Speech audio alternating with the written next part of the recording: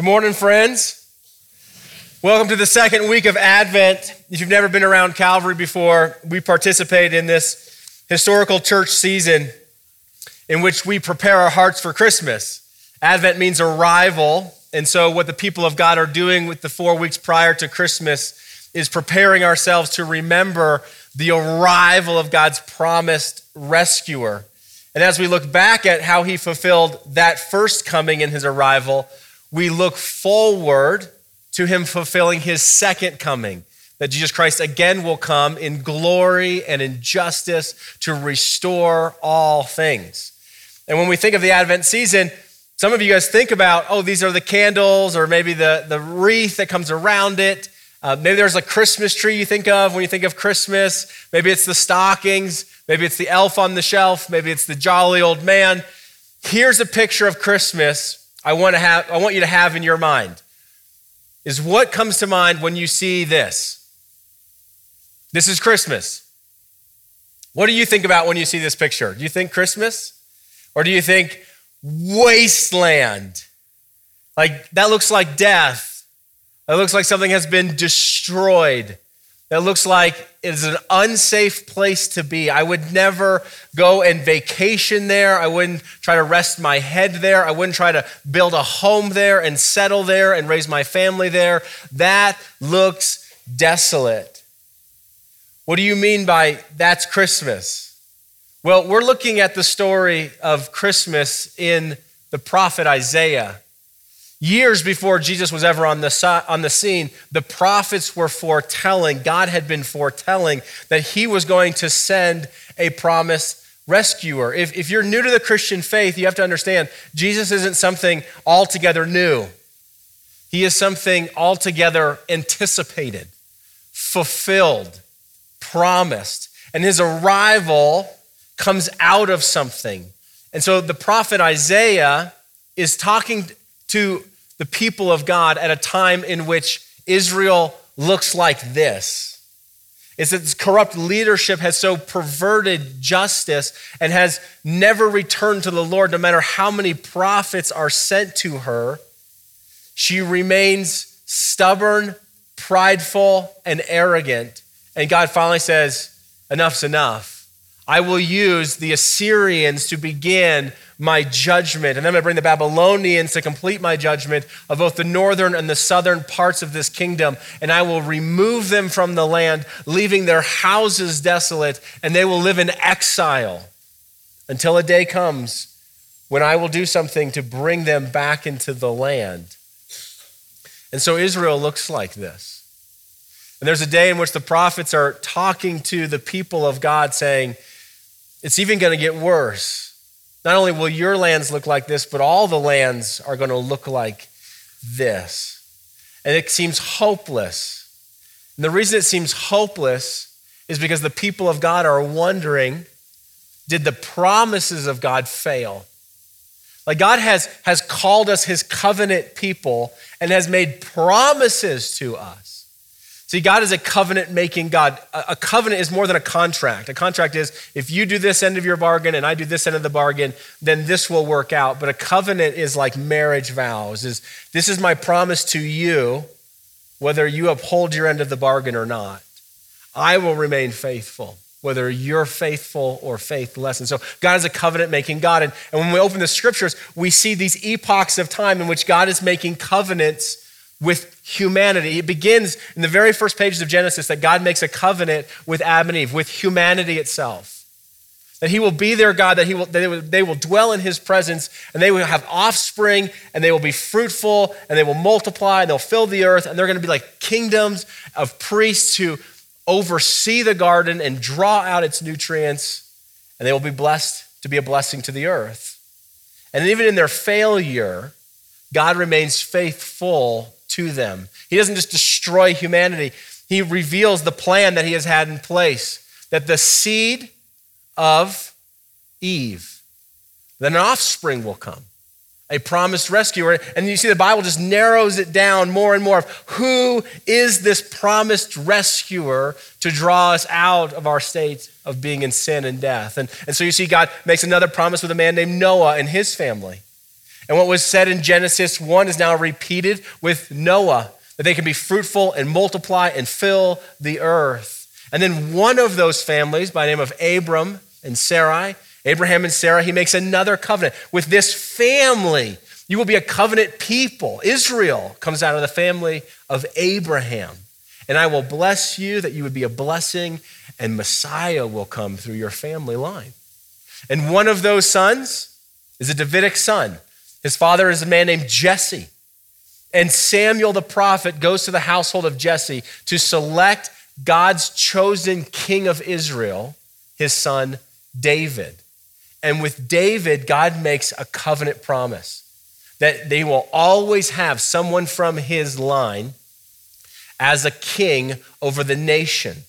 There will always be established a throne from the family of David. That covenant promise comes from 2 Samuel chapter 7, verse 12, when God says, when your days are fulfilled and you lie down with your fathers, when you die, David, I will rise up your offspring after you, who shall come from your body, and I will establish his kingdom. And he shall build a house for my name, and I will establish the throne of his kingdom forever. Forever. Like, it'll always be established. But this is how Israel looks. And so you're walking the paths through these stumps of God cutting down Israel. And now from chapter 10, he says he's going to cut down Assyria. These tall, proud trees. The taller they are, the more pride that's in them. And God's had enough with Assyria. He's going to cut them down. And so the land just looks desolate everywhere. There was war in Israel. Now there's war in Assyria. There's going to be war in Babylon. Does war ever end? It just brings more and more death. And so let's go back to our scene. You're there walking amongst the destruction. And it's hopeless. It's like, there's no life here. There's no kingdom here. I don't see a king sitting on the throne of David from the household of Jesse. Has God failed? Has he abandoned us? Is there anything in this moment to turn our attention to and believe that there will be a new day, that there'll be new life, that things will be different? And Isaiah 11 opens up with this picture. As you walk through the stumps, you notice out of one stump, there's new life coming. There's this shoot. What looked like total death and destruction everywhere in your land and in the foreign lands, new life is happening. It looks like God is doing something altogether new that's going to have some effects, not only for Israel, but for the other nations, in fact, for the whole world. So this is Isaiah 11. In the midst of all this disaster, there shall come forth a shoot from the stump of Jesse, from the household of Jesse. That's the father of David. There shall come forth a shoot from the stump of Jesse, and a branch from his roots shall bear fruit. That's new life. The new life will come one day when God does a work that only God can do and bring life out of these dead stumps. And so we're going to look at what kind of ruler will this be. You're anticipating a king in the line of David to sit on the throne of David to rule over Israel. And we're always interested in what kind of rulers rule over us, because what typically happens is what they're like, how they rule, that sets the characteristics of the life that all of us live in or live under. And so if they're a good king, a good queen, then we experience that goodness. If they're a corrupt king, perverting justice, doing wickedness, then we live in the ethos of that culture. And so what kind of branch, what kind of fruit does this king bring? Let's look at it. Verse 2, and the Spirit of the Lord shall rest upon him, the Spirit of wisdom and understanding, the Spirit of counsel and might, the Spirit of knowledge and the fear of the Lord. And his delight shall be in the fear of the Lord. So this king is a king of wisdom, of good counsel, of righteousness that comes from being anointed by the Spirit of God himself. That this is a work that only God can do. It's not some new ruler that has the most strength, that finally has the most impressive pedigree. It is the work of God. The Spirit of God will be on him. The Spirit of God will be doing this new work. The Spirit of God will be bringing this new life. The Spirit of God will be producing this new fruit. And these are the characteristics of good godly kings, that they're wise, they have good counsel and understanding. Their might comes from their knowledge and fear of God. Those are characteristics of good, right leaders. And that's exactly characteristic of this shoot, this offspring from the household of David. Verse 3, his delight shall be in the fear of the Lord. He shall not judge by what his eyes see, or decide disputes by what his ears hear, but the righteousness he shall judge the poor, and decide with equity for the meek of the earth. And he shall strike the earth with the rod of his mouth, and with the breath of his lips he shall kill the wicked. Righteousness shall be the belt of his waist, and faithfulness the belt of his loins. Like this king, this offshoot that comes from the stump of Jesse, the household of Jesse, to sit on the throne of David, will be a righteous ruler. He won't be deceived by what he sees or hears. He won't be deceived by the complaints that come to him, and he has to kind of weigh, well, who's more popular? Who looks better? How does this case work? No, he'll be able to discern the intentions of the heart. He'll be able to rule justly and rightly, perfectly. That's what equity means. It's for the poor and for the humble, for the highest class and the lowest class. Perfect justice will be executed. No one gets away with evil and wickedness. In fact, he'll destroy all wickedness. And how will he do it? He says he'll destroy it by the rod of his mouth. What's the rod of his mouth? That's the words. It's the word of God, the words coming out of his mouth. How will he destroy wickedness? He's going to do it by truth. He'll bring truth in his rulership that will destroy what's evil and wicked. And so his whole kingdom is characterized by these belts, this belt of righteousness that upholds his whole kingdom. And so he's spirit-filled, means only God's going to be able to do this work, and he's going to be a righteous ruler that brings right justice and equity for all people, those who are poor and meek, the highest, the lowest class, because he'll discern what's happening from the interior of people's lives, not just simply what he hears and what he sees. And because of this sort of leadership, because of this sort of purity, the world is changed. And so Isaiah has this picture of when this ruler executes his kingdom, when people live in this kind of kingdom, this is a picture of what life looks like under this branch. Verse 9, the wolf shall dwell with the lamb, and the leopard shall lie down with the young goat, and the calf and the lion and the fattened calf together, and a little child shall lead them. Like this kingdom produces so much life and peace and equity. There's no fear of predators. There's no fear that you're going to be preyed on by another, that you could be devoured by someone who's stronger than you. In fact, there's a reordering here of all creation in which the animal kingdom is at peace with one another and with the children themselves. All the kids in the room that wish that I just want to go cuddle up to that lion that I see at the Denver Zoo. He says, well, that's characteristic of what life looks like under this king. Under this king, that's what this life looks like. Verse 7, the cow and the bear shall graze, their young shall lie down together, and the lion shall eat straw like an ox. The nursing child shall play over the hole of a cobra, of a snake, and the weaned child shall put his hand on the adder's den. That's in the serpent's hole. This is a picture of a restored Eden in which humanity, Adam and Eve, are at perfect peace with God's creation. And the children of God are not even afraid of the serpents. That's how much justice that God has executed everywhere. It's like a brand new way of life everywhere, impacting everything, comes under as a result of this king ruling. Verse 9, they shall not hurt or destroy in all my holy mountain.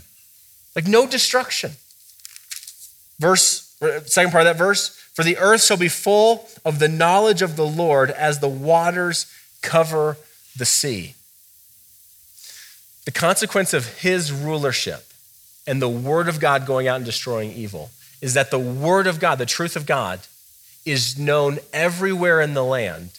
And because the truth of God is known everywhere, the peace of God is experienced everywhere.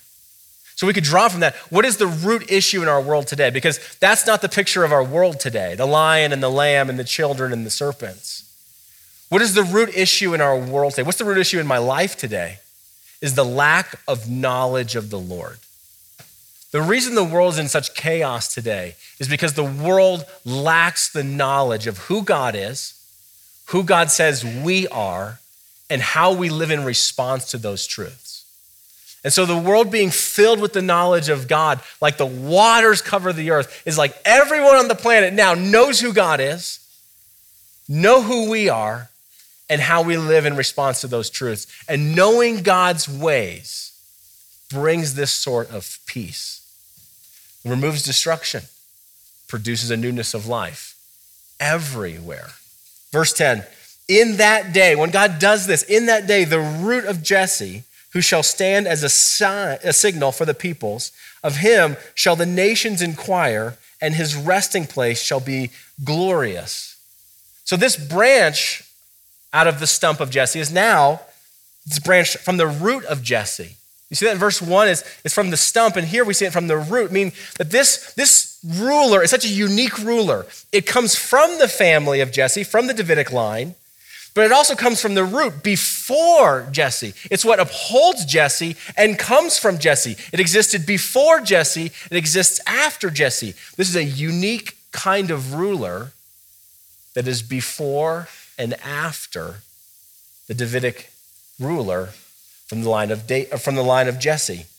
And so he shall stand as a signal for people, like a big banner. His name will be on this banner, and it says the nations, not just Israel, but all the Gentiles, the people outside the family of God, all the nations are going to see this banner with his name on it, and they're going to go inquire of who this rescuer is. The world's going to come to him. And it says, and his resting place shall be glorious. When the Bible speaks of God's resting place, he talks about his dwelling place. On the seventh day, God rested from his work. It doesn't mean he was exhausted. It means that he filled it. He dwelt in it. When the Ark of the Covenant comes into the temple, or the Shekinah glory comes on the temple, it's his resting place, it says, that God's filling and dwelling with his people. And so just imagine how great this resting place will be. It's going to be glorious. The newness of life will be experienced everywhere, not just in the household of Israel, but in all the nations, in all the cosmos, in this promised Christ. It's the word for Messiah.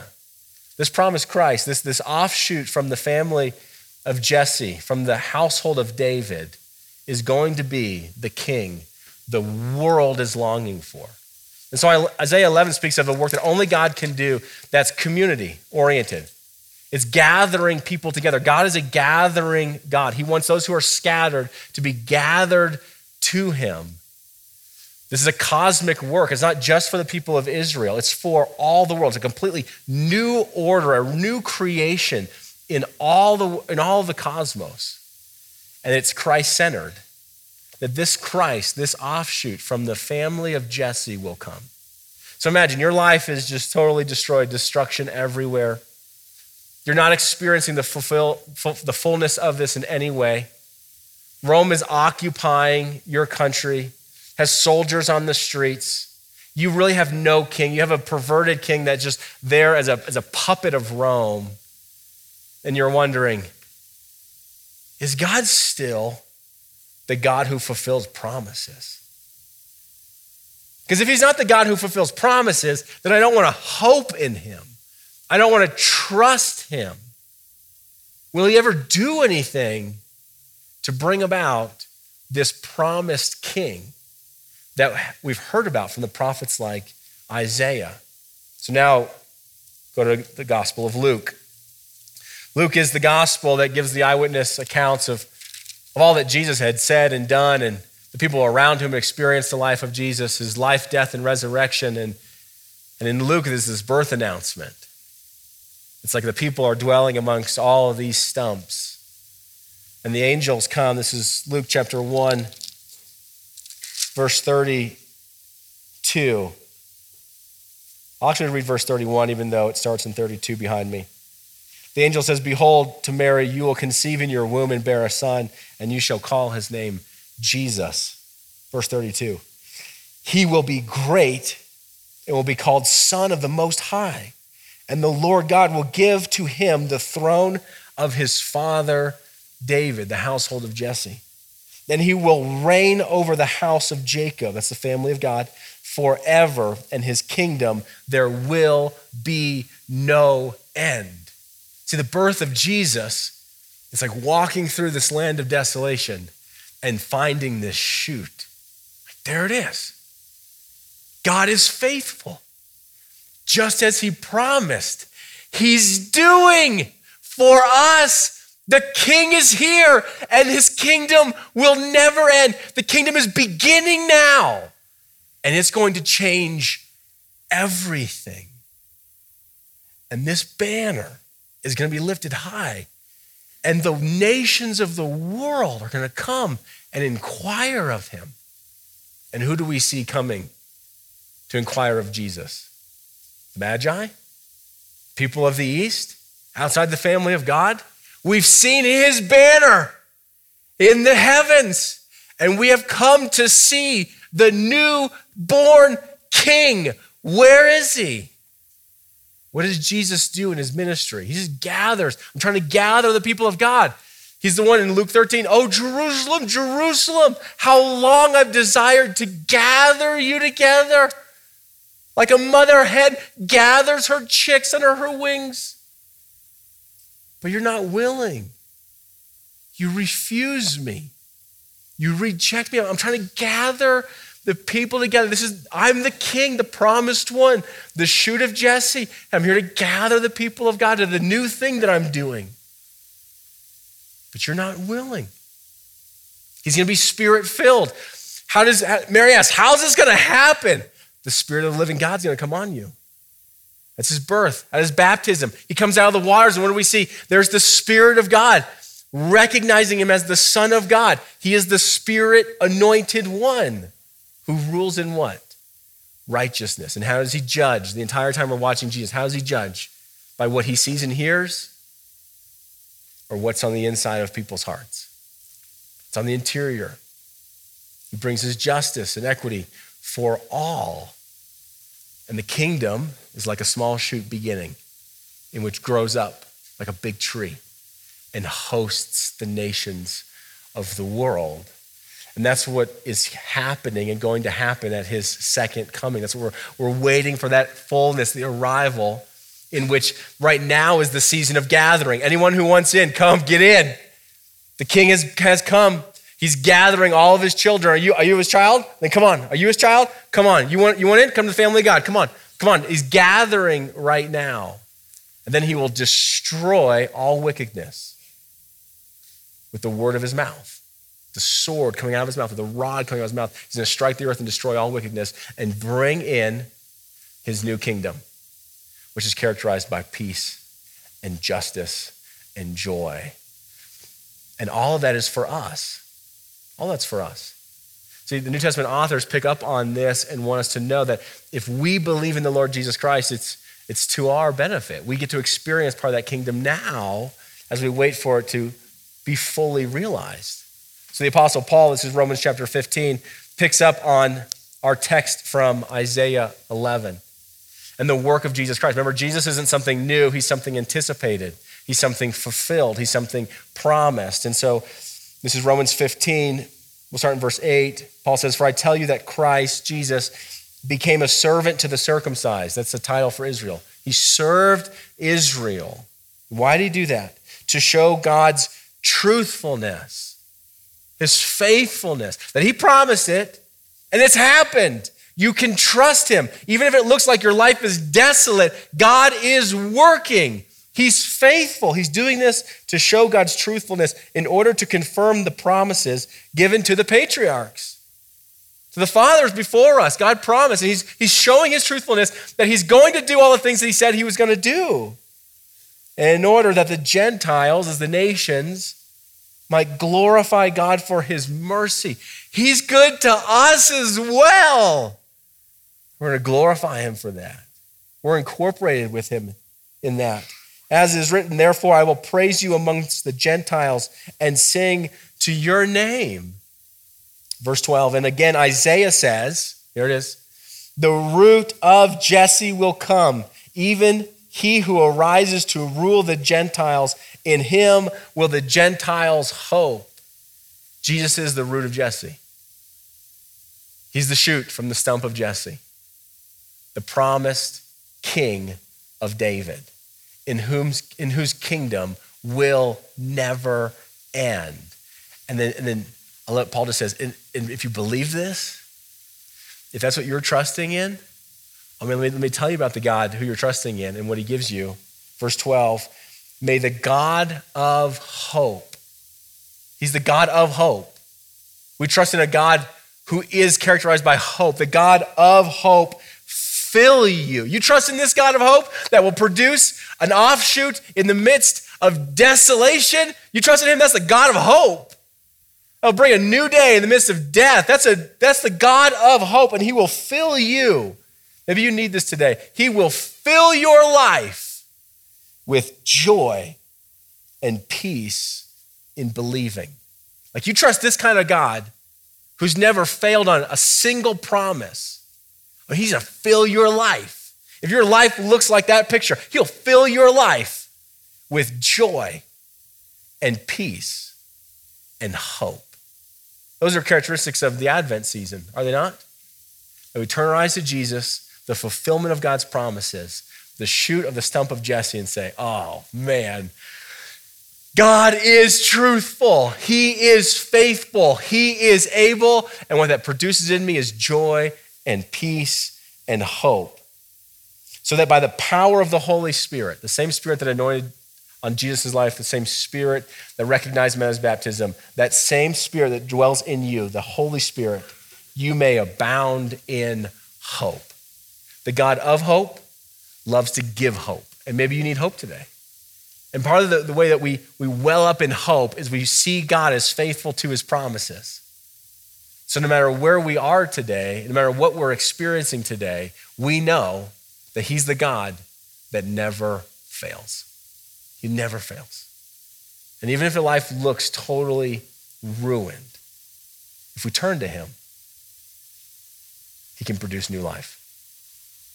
Now, Isaiah picks up also on this motif of exile, that the people of God are dwelling in slavery, and then God draws them out into a place of promise. And in the exile, Moses sang a song of worship to the work of God.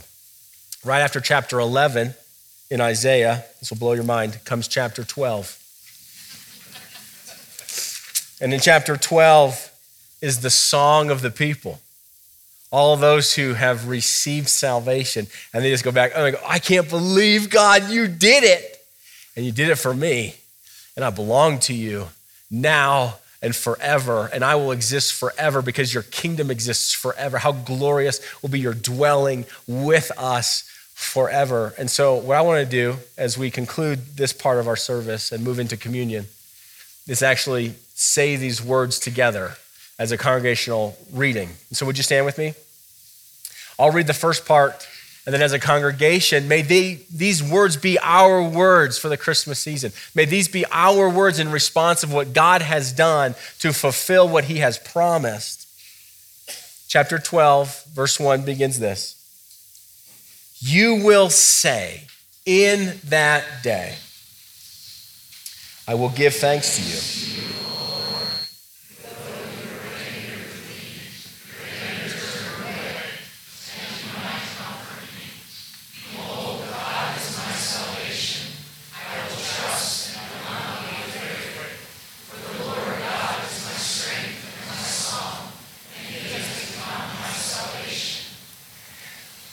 With joy, you will draw water from the wells of salvation. And you will say in that day, give thanks to the Lord, call upon his name.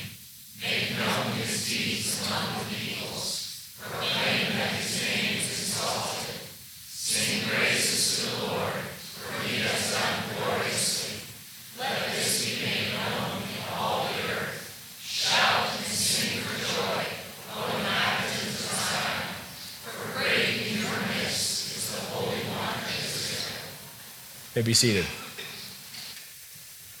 Man, may those words be on our lips when we remember the arrival of Jesus Christ. Thanks be to God. We give glory to God. He has brought us salvation. He has comforted us who are afflicted. We call upon his name. He is our salvation. Now, it's not his birth that purchased his salvation. It's his death. And so in one breath, we remember his arrival, but the arrival is that his salvation has come through his death. He was the one born to die. And at his death at Calvary is where he paid for our sins. It's where he shed his blood for the forgiveness of our sins. And it's through the resurrection that the new life begins. And so that's why we remember the work of Jesus Christ from his birth and his life, his death and his resurrection here at the Lord's table on our behalf.